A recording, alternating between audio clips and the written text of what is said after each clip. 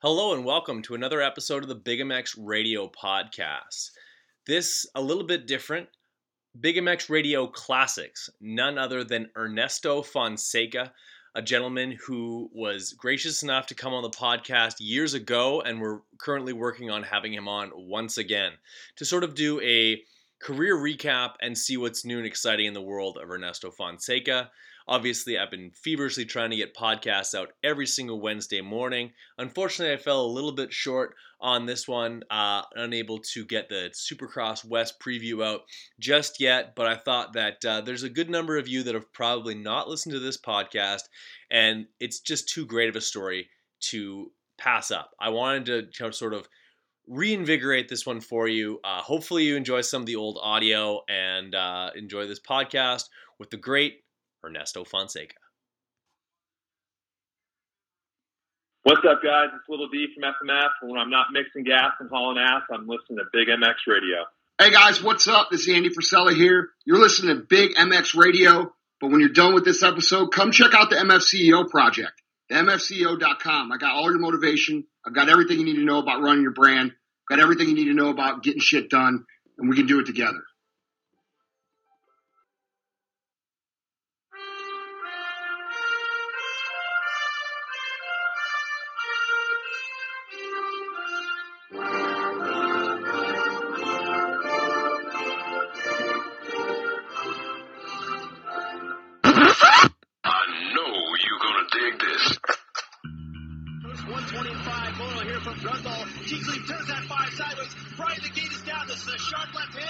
Who's going to shot? Looks like Darcy Lange on that Richmond Gallon Kawasaki gets the jump. That's where it all started. Big MX Radio, brought to you by Fly Racing USA, is on the air. Fueled by passion, focused on motocross. W Wheels USA, Moto Ice Wrap, Viral Goggle Brand, and Maxima USA make it possible to bring you the news, the interviews, and the point of views inside the sport of motocross. The gate's about to drop on Big MX Radio.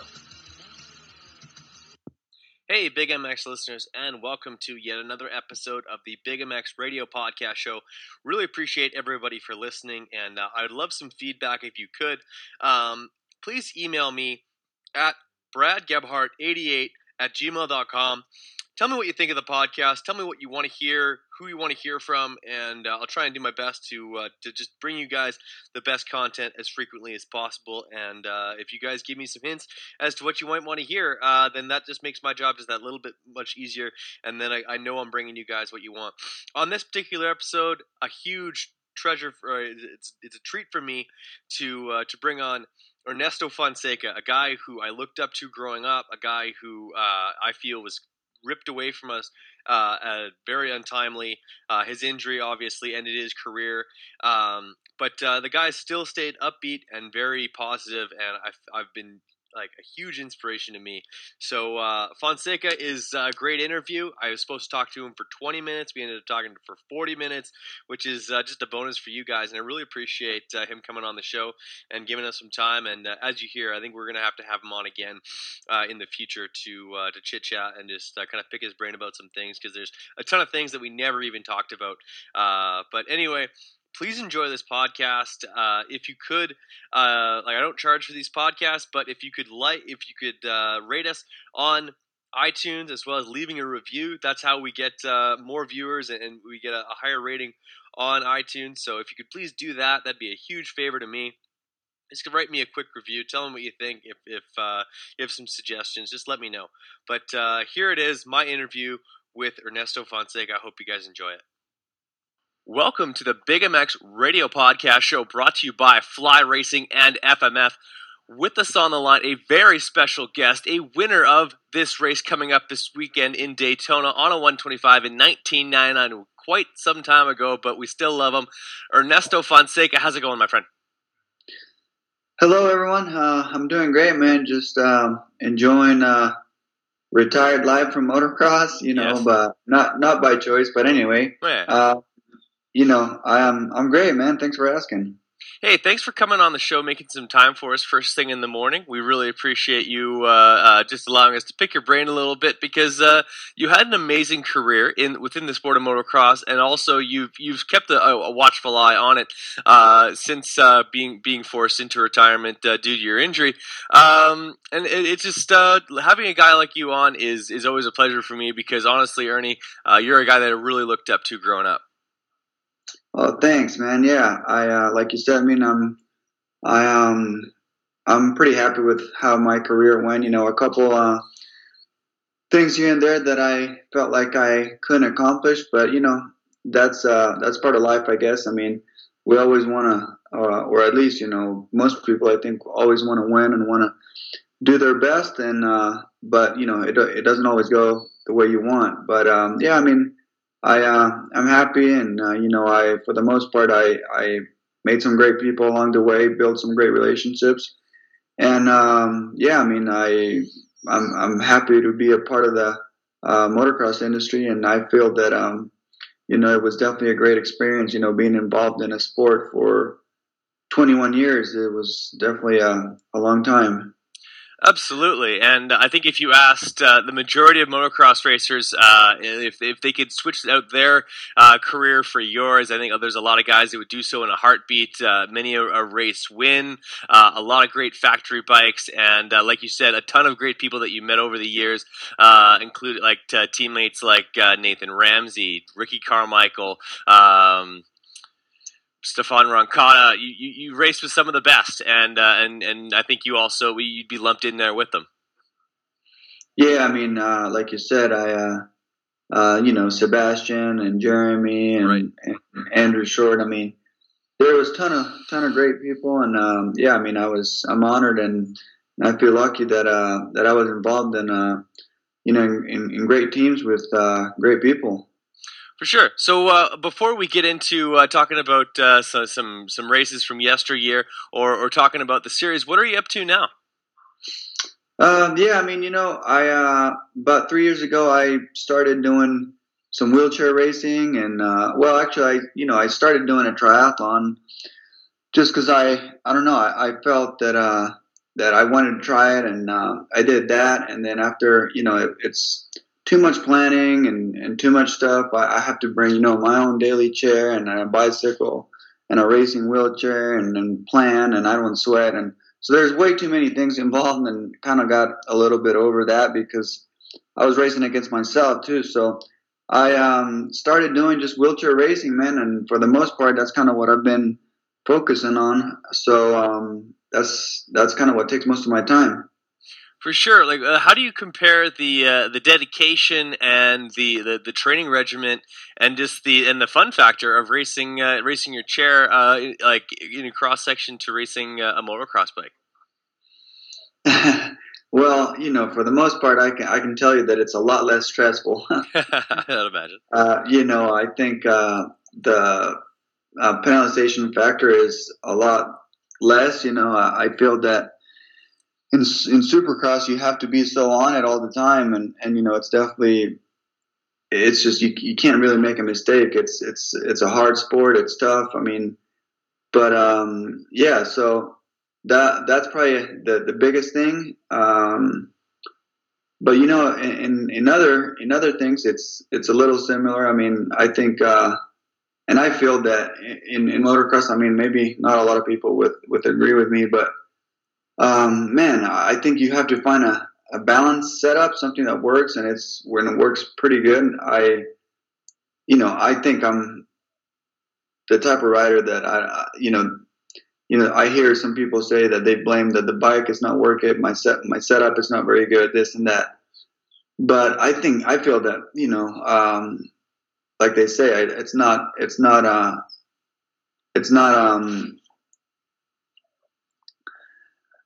it's for the most part the rider that makes sure. the bigger difference. And like I said, you know, you have to have somewhat of a good setup, of course. But if you're in a factory team or if you have the right people around you, they're not going to let you steer the wrong way.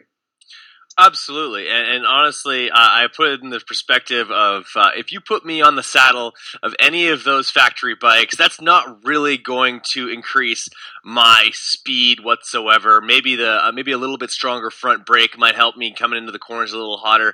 Maybe a little bit extra power coming out of the corners might help me make a couple of passes. But for the most part, I might gain a half a second. But if you put any of those guys, including yourself back in the day, on my KTM 252 stroke, they'll do unspeakable things on an absolutely stock machine that they've never been on it before, and probably beat my lap times by between 20 and 30 seconds, proving that it's the rider, it's the guy who's preparing, and can just go out there and make it happen. Yeah, I mean, I think even at our level, I think that sometimes the factories can steer the wrong way just because they want to make the bikes so perfect and so fast and so and light. I think They're using all kinds of tie that they might not even need. well, I mean, I don't know about the lightness part. I probably wouldn't really go against it, but True. It's just so powerful that it at some point it becomes a little bit tougher to ride, and it's something maybe that's unnecessary. But yeah, I mean, it's just a matter of all being synchronized and kind of everyone on the same page and having good communication and knowing what you feel that might work best for you. I think that's the biggest part. So I think having experienced people and having someone that understands and I think knows kind of what you need to maximize your potential. I think it's probably a big key. So, as now a fan of motocross, a person who probably I imagine you watch the races on Saturday nights. I imagine, yes. Yeah. I mean, a little bit. I wouldn't say, and now that it's kind of maybe it's thinned out a little bit. I haven't really been on top of it so much. I'm sure everyone has probably mentioned, but it seems like the guys are not very consistent. If we've had somebody like Ryan Dungey, or I think they'd be right up there battling with Jason. But I mean, I don't want to take anything away from Jason. He's been great, and I think he's definitely the main contender, and I think he's probably going to be that guy that's going to end up winning the title. Absolutely. Not to discredit his championship lead whatsoever, but I seriously feel that at this particular time in 2018, Jason Anderson may have taken a half step forward from last year, but it seems like everyone around him has taken 3 steps back, or just like been uncharacteristically inconsistent, and it's really handed him a lead now that if he's not feeling it, he can back it off, get a third or a fourth, and go on to the next weekend knowing that he's got this thing under control.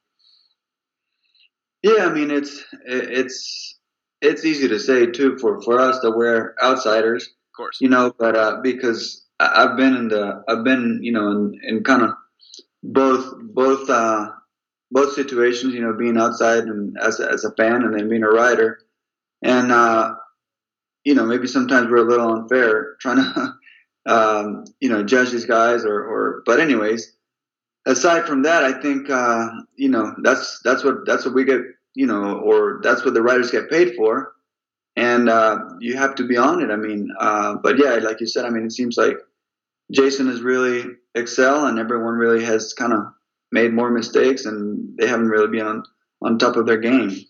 But, it's just kind of sad because you would think that at that level there would be, I don't know, 4 or 5 or 6 guys that would be battling for that rather than just one. For sure, and I think that this year is kind of, it's got to have a little bit of an asterisk on it, like rolling in with like. I don't think Ken Roczen was exactly where he would hope to have been rolling into the season. As far as Eli Tomac is concerned, I don't think anyone expected him to have such a I think in the first 6 races he went DNF, DNS, 1-1-15. So that is totally just a weird scenario, and that's not by anybody's fault, but by other than I guess his own or just bad luck. But yeah, it's kind of let the air out of the championship, and it seems like everyone in second place in the points gets hurt. What's up with that? Yeah, I mean, that's something really a professional guy shouldn't really be in that situation. Like you said, Eli. I mean, he's either he wins or he does, or he DNFs, and I think that man, it's really I really don't know, and I haven't really been paying too much attention to kind of what the reasons are, because it's none of my business. I'm just a fan. So, but it's definitely crappy for the fans, because we don't want to see that, But aside from that, just my hat off to Jason, because he's been on it. I mean, he's been pretty consistent, and that shows. He has I think a 40+ point lead going into Daytona, and I think we already crossed the halfway point. So, man, he should be smart and probably getting a couple more wins along the way, and I feel that it's well deserved for the best guy. Definitely. He carried that red plate for quite some time now, and I think he's going to continue all the way to Las Vegas. And if they would have had a red plate in 1999, so would have you. Ernesto, there's not too many people that can say they won their first Supercross, their second Supercross, their third Supercross, their fourth Supercross, sixth and seventh Supercross. Explain yourself. Yeah, man, that was that was definitely a dream come true, and it was like you said, it kind of seems like every once I won the first race and won the second one and won the third one, then you realize that it's not really by luck, and you kind of start getting a lot of confidence. And I think when you're in that position, I think that things start clicking, and they just become easier rather than you start having more fun, and kind of when things are going that way, just kind of things just happen. Really, you don't really have to worry about it too much. I think when things don't go your way, and when it becomes a little bit tough, I think it's when you really have to find out and kind of have to have that competitor and the athlete and kind of start battling against things. I think that's when you realize and you want to have the best rider out of you. So, I mean, I had a great rookie season, and as time went by, then, things got a little bit harder, and there was more competitors, better riders, I think. Me and racing against Ricky and being around him and kind of knowing, what he did and what his strengths were, and man, he really had no weaknesses. And I think it's needless to say. I mean, everyone really that's involved in the sport knows and how great he was. And man, it was tough. It was tough to be around a guy that he was just a warrior, man.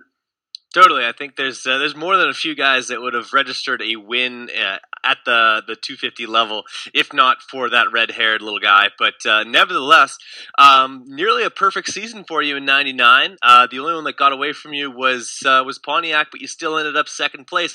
I wish I would have had an opportunity to watch that race prior to calling you up this morning.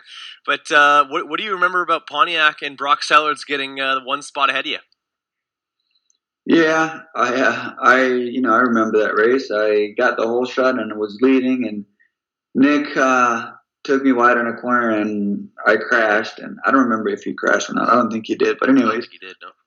So ended up crashing and got up and got going. But we were close, and Brock had a little bit of a gap, so I couldn't really make up any more time. And that was the one race that got away from me, man. But besides that, like you said, I still ended up getting second and did really good in the other races. So, I had a great 99 season. And then, from there it went on. My second season was a little bit of a disaster, but I think it's part of racing. And that's the way it went. I got injured at the end of dirt, and that's where Donovan Mitchell became paralyzed, and it was like a pretty big crash with a lot of guys that were involved, and then I just didn't really have a good off season. I had some nerve damage in my shoulder. I couldn't really prepare and get ready for that. So, like I said, I mean, that's the way it went down. I wish it would have never really happened, because I think I would have been really prepared and ready with a lot of confidence, and I would have been able to battle Travis and kind of, kept that amateur rivalry that we had all along when we were young.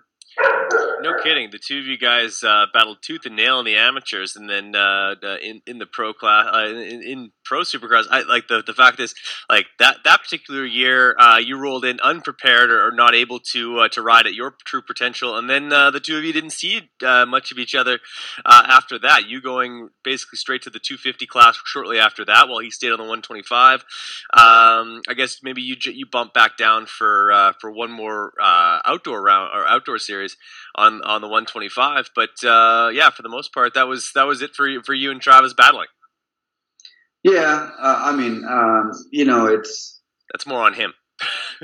I think we kind of just like you said. I mean, I raced my third. I ended up winning one race in 2000, and then in 2001, I had a great season again, and then after that, I switched to Honda. Mm-hmm.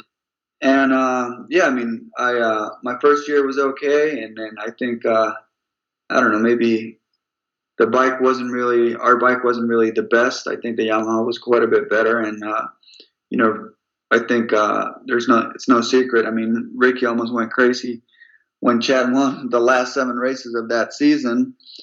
And, our bike was lacking a little bit of, a couple of things, I think, bottom and maybe some torque and stuff. And man, we just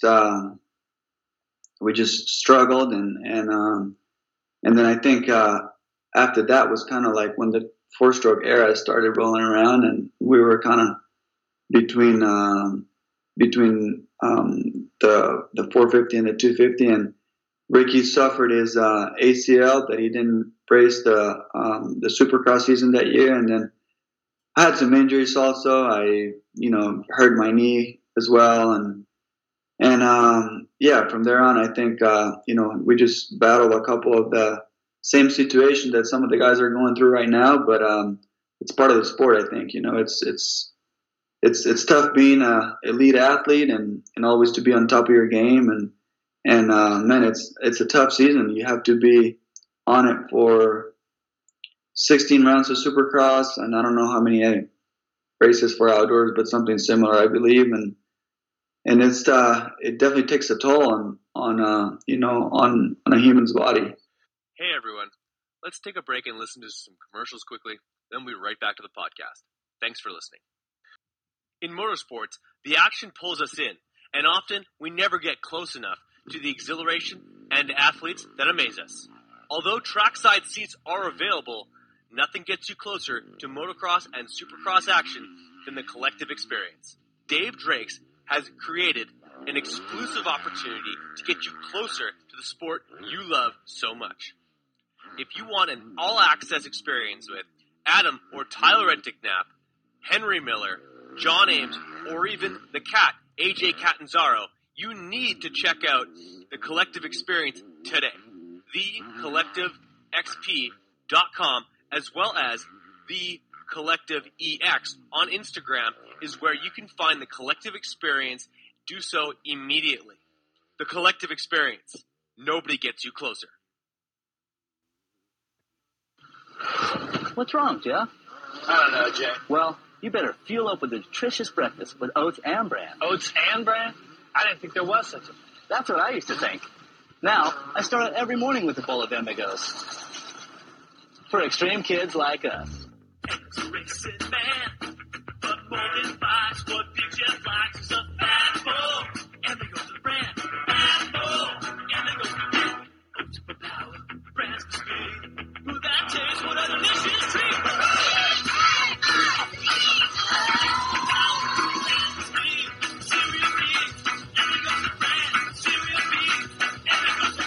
Cereal B's, Amigos. That's what I call fueling for the big ride. Hey kids, start out every morning with a fat bowl.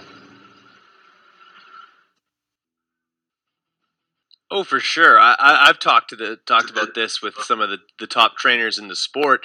For the most part, the motocross off season has now been reduced to maybe a couple of weeks off, a road ride thrown in there somewhere, and then for the not to discredit the training these guys do, but it's basically a 60-day fit challenge. It's trying to see how fit you can get in 60 days, and then once you're in the season, it's all maintenance after that. You're riding, you're working on some stuff, you work on starts, but and you're doing your recovery rides and stuff like that. But for the most part, all of their gains, all of their what they're rolling into the season in with is done in the October-November time, and that just seems it doesn't seem like enough time for me.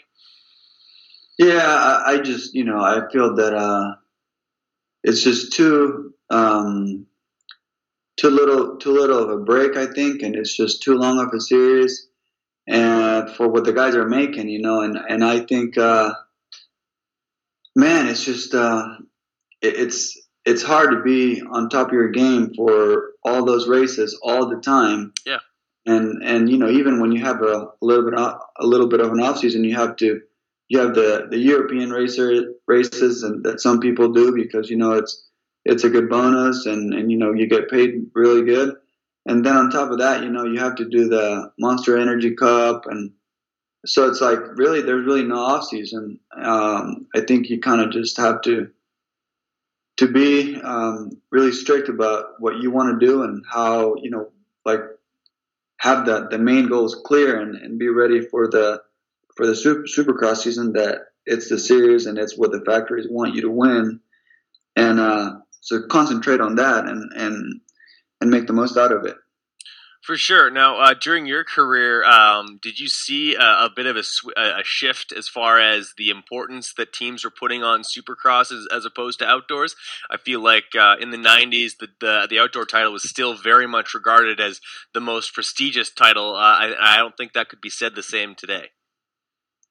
Yeah, I don't know. In my opinion, I feel it was kind of similar still. I think, I would say if you ask me, it's like 70-30, Yeah. Outdoors pays goods and bonuses are pretty good. I mean, it's somewhat similar, contract wise, I think, but I think to the factories is definitely there's more value in Supercross, yeah, I mean, I for me, I felt that I was better in Supercross at the beginning of my career, and then kind of started shifting there towards the end, and I kind of got better at outdoors. But I think it's really I don't think it's changed much. I think Supercross still the most important one. Absolutely, it gets the eyeballs, and it's definitely, I find that probably the most relatable to fans. I've tried to when I show, I always kind of, my litmus test is if I show a girlfriend an outdoor or a Supercross, they can usually, though they're excited about Supercross, they understand Supercross, but to try and get someone to sit down that doesn't know the sport to sit down for 2 35-minute plus 2 motos, that's usually a recipe for sleep. Yeah, I think unless you've been a diehard fan and have been involved in the sport, to really understand what goes into the preparation and how hard it is for somebody that doesn't know the sport, I think it's quite complicated, and they don't care for it very much. But man, I think you have to be involved and be around Supercross or motocross or dirt bikes to really understand and know how difficult it is, and you know what goes all into the preparation for being the best at it. Absolute, and you were one of the best at it, my friend. An absolute legend in the sport, and a winner at Daytona. We're coming up to this weekend. I actually kind of noticed that your season is in a way kind of bookended by Daytona. A win there in 1999. Literally 19 years ago today, you would have been waking up after a celebration of that win, and in 2006, you would have been preparing for this race when you got hurt. Yes. Actually, I remember we were testing to get ready for this race, and I mean, Daytona is definitely I would say one of the toughest races of the season. It's like a outdoor supercross, and man, the track gets so rough, and it's so sandy, it's hot, and you definitely have to be on top of your game to go at it and be strong for those 20 minutes now. So I think it was even harder before then because it was 20 laps. So It didn't matter how long the lap was. You still had to go to 20 laps, and now it's just 20 minutes. But man, I think no matter what, it's definitely a challenging race. For sure. Like, speak to racing this thing on a 125, probably a very potent one at that. At that point, was it still a 30-man field, or had they broken it down to 20? I don't know. I think if we go about it, we can break it down in two heat races, and they took 9. So 9 and 9 is 18, and then 4 out of the four. I think it was the 22. James Pavolny got in there dead last. Yeah, that year. Yeah, you beat out Ron Cotta, your teammate. But so. I think so it was a 22 man race. Yep. And I mean, I think even in the lights class you could get a little bit away with lighter bike and only 15 laps and stuff, but the 450 class is definitely, there was a man's race, man. Those bikes are heavier, and you got to go the 20 laps, and track is even more rough from the lights riding before, so it's tough all the way around. For sure, like racing it on a 252 stroke, which you did a number of times. Actually, in 06 would have been your first time racing it on the 450. Where were you guys training for that thing? Were you at Ricky's getting ready, or were you in SoCal when you got hurt? When I got hurt, I was in California. Okay. In the past, I think 1 or 2 years before, I had gotten ready for this race at Ricky's, and I mean, it no matter which way you look at it, I think it was a challenging race. The race was super hard because of the conditions, and you had to be ready, man. It was definitely like I said, for me, one of the toughest races of the season. For sure, like speak to racing this thing on a CR 250, 02, 03, and 04. You raced that thing on the CR 252 stroke. Very challenging track, very challenging terrain. I believe you got 2 7th and an 11th. Seemed like every single year you ended up battling with either. Sebastian or with Travis Preston. What was it like battling those guys? Yeah, it was tough. I think maybe Nathan Ramsey also in there. Man, I think when the first couple of years, on the 250 class, we had, it was either battling with Nathan, Roncada, maybe Ferry sometimes, and I think we're all pretty close. And it kind of just depends on what were our strengths and what were our weaknesses. For me, I felt like I always struggled in the whoops, and I could never really, like if the track had a whoop section that it was suited for me or it was easier for me, then I would do better. Rather than if I was struggling more through the whoops, then the guys had a little bit more on me, and I had to try to make it up somewhere else. So I think that was one of the things. And then after a certain time, it kind of just it gets in your head a little bit, and you're like, man, it kind of everything revolved around what you were good at and what you weren't. So then also I think I remember we had some problems with like clutches and things like that. So there was a couple of things here and there that I think were factors on how your performance was going to be during the weekend. And we had a little group that was pretty close, like you said, Sebastian, myself, Ramsey, Pastrana, and from there on, it might have changed a couple here and there, but you kind of know where you stood. For sure, no, absolutely, and where you stood, honestly, where right at the end of your career was honestly right on the podium a lot of times, being the last two-stroke 252 stroke to achieve a podium in an outdoor. I believe that was Glenn Helen of 2005. Sorry, that was in a 450. That was on a 450? Oh, it has it listed. It has you listed on a 252 stroke. The last podium on a 2-stroke was at Binghamton. Okay. Me and Sebastian crashed on the last lap. Yeah, so I can't even remember. I think it was maybe 04. Okay. The year prior. Okay. Yeah, and it got tough. I mean, I can tell you probably in the last season, I felt like my career was coming to an end when, I got off the track, and I remember telling my mechanic, Jason Haynes, Gothic J, that, man, I'm just struggling. I don't even know if I need to be out here. Because, the whoops were so big, man. It was like almost impossible to get through those things. And I remember, hole-shotting that main event and leading for 8 laps, and I wasn't I wasn't really, I don't know if I wasn't in it or I just wasn't prepared, but it was just such a weird weekend because I felt like crap the whole weekend, and then leading the race for 8 laps and kind of just waiting for everyone to come around me, really, because I'm like, man, what am I doing here? And I felt, watching the race on TV later, I felt like, man, if I would have just maybe been better in a couple of places here and there, I might have done a little bit better. Mm-hmm. But I think that's just part of the sport, man. It's so demanding and it's so tough and so hard and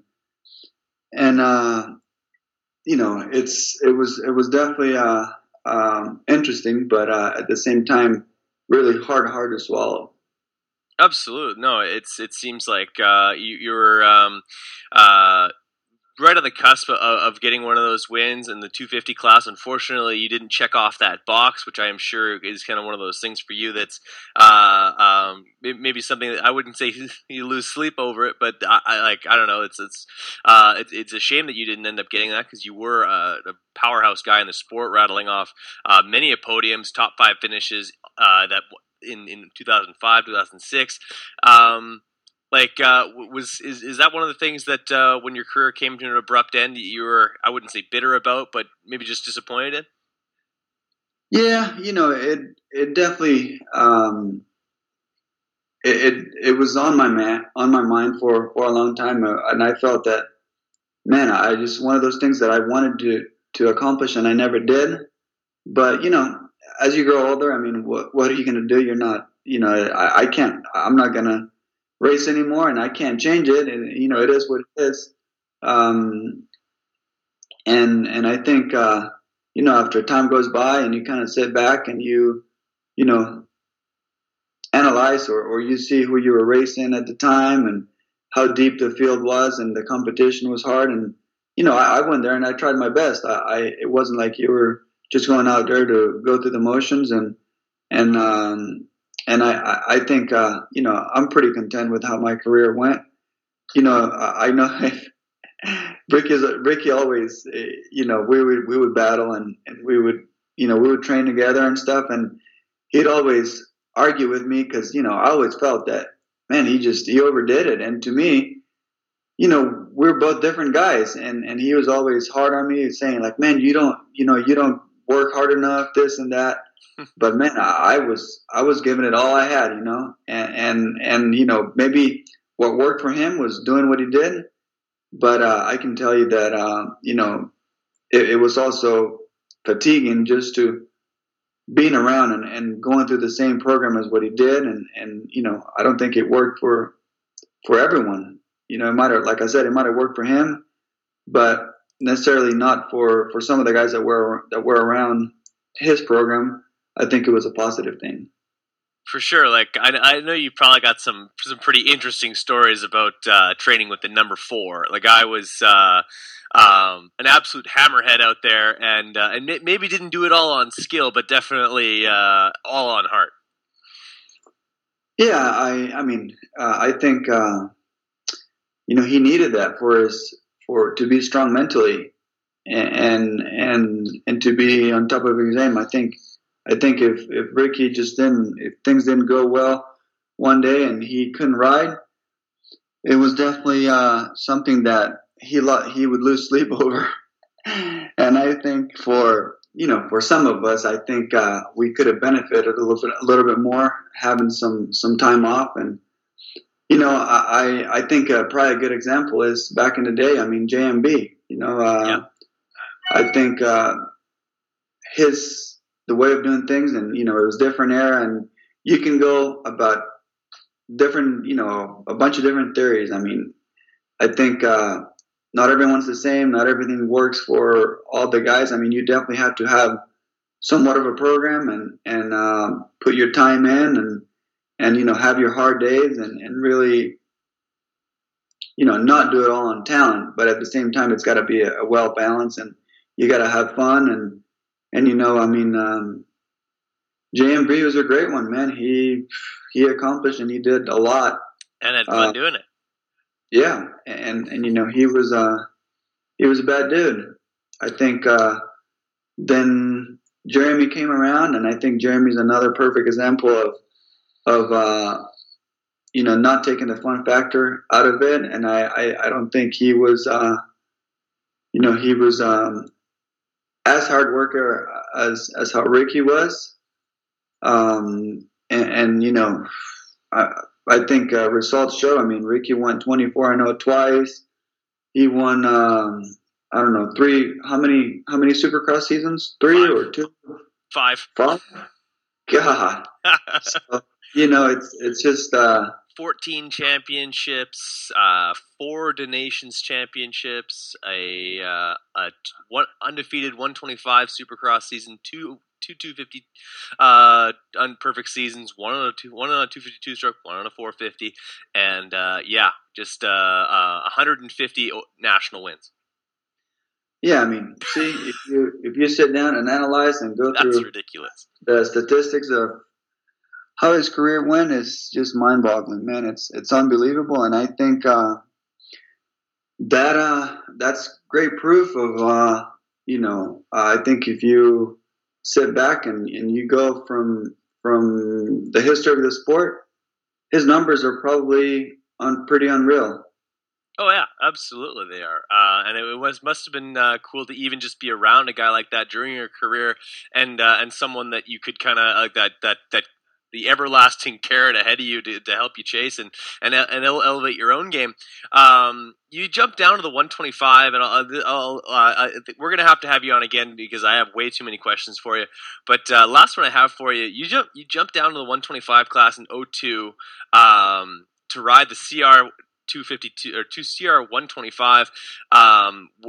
First of all, how did that happen? Like jumping down to the class, how did you like the bike? And at any point, did like a riding session or a practice session, did Ricky ever jump on that thing and pour the coals through it? Because we never actually got to see Ricky on a 125 CR. Yeah, I did it because I felt like that I was going to be really competitive against Brownie and James, but I was a little bit off. I think maybe the bike could have been a little bit better, but I don't want to blame it on the bike. I think for the most part, I just wasn't as fast as James and Mike Brown, and I I had some good races. It wasn't all bad really, but I had a great race with Walker and James Stewart at Steel City on 2002. We battled and exchanged the lead quite a few times, and so there were some good races. Jesseman was really strong, and Reed and Larry Ward, and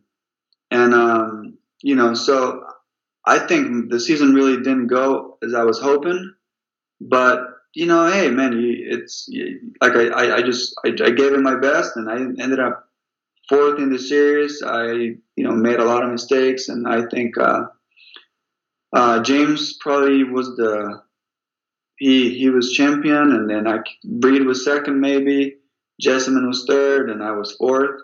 Yep. So it was a stacked field. I mean, we were all trying to do our best, and I it's not like the guys that were ahead of me were some novices. So no doubt. And Ricky definitely rode that bike, every now and then, and man, that guy, he could freaking ride whatever at the time and be unbelievable. So it was definitely. I just think that would have been cool. Yeah, I mean, he would just freaking blow the cobwebs out of that thing and just ride it awesome, just like any other bike that he was on. Fair enough. And yeah, 3 podiums for you on that year. Southwick with I believe a 3.3. What'd you get? Oh, you went 5.2 for second overall at Southwick, and then I think you went 3.3 at Steel City for second overall, and a podium the week prior, Broomtown. You go 3.5 on the CR 125. One of the last guys to race one professionally. Yeah, I think it was kind of when the 250 era was starting to roll around, and I have to say, like, for outdoors, man, the tracks are so deep, and I think definitely it's better to have all that torque and the 4-stroke power just makes it a lot easier. And I think I think as time went by, that's why the 2-stroke started fading away, and you wouldn't see him anymore because it's just so hard to get a start. And I think at an outdoors, unless you were RC, if you didn't get a good start, man, it was hard to make up ground and make up all those positions that you lost from the start. Absolutely, my friend. Well, Ernie, I really appreciate you coming on the show, my friend. I wish I had more time, but I think that just means I have to make you a repeat offender here on the show, and we'll have to chat again soon, my friend. I appreciate your time this morning, and we're gonna do it again. Sounds good, man. Yeah, thank you for having me, and it was a pleasure. We'll definitely have to take more time and go through some of those fun times that we had back in the day. But thank you, and you guys enjoy the show. Absolutely. Thank you for coming on the show this morning. Do not hang up just yet, but for podcast's sake, we're going to cut it off right there. Sounds good. And there you have it. My interview with Ernesto Fonseca, Supercross champion in his own right in the 250 class, or I guess it was the 125s back then. Great guy, and looking forward to connecting with him in the new year. If you enjoyed this podcast, I really appreciate it if you would make a post on Instagram, share it with your friends, share this with somebody who hasn't heard Big MX Radio before, and make them a listener. That would be fantastic. That would make things a whole lot easier on me, as well as just grow the community of people who enjoy this podcast. So I hope you enjoyed it. If you do have a request of who you'd like to hear on the Big MX Radio list podcast, I would love for you to direct message me either on Big MX Radio on Instagram or at Brad Gebhardt 88. I hope you're already following, and I hope that you're also playing Big MX Radio Trivia, where you can expect monthly prizes, and we're also working on weekly prizes in the new year. Have yourself a great one. Hope you're surrounded by friends, family, and everybody else that's important to you over the holiday season. And as always, thanks for listening.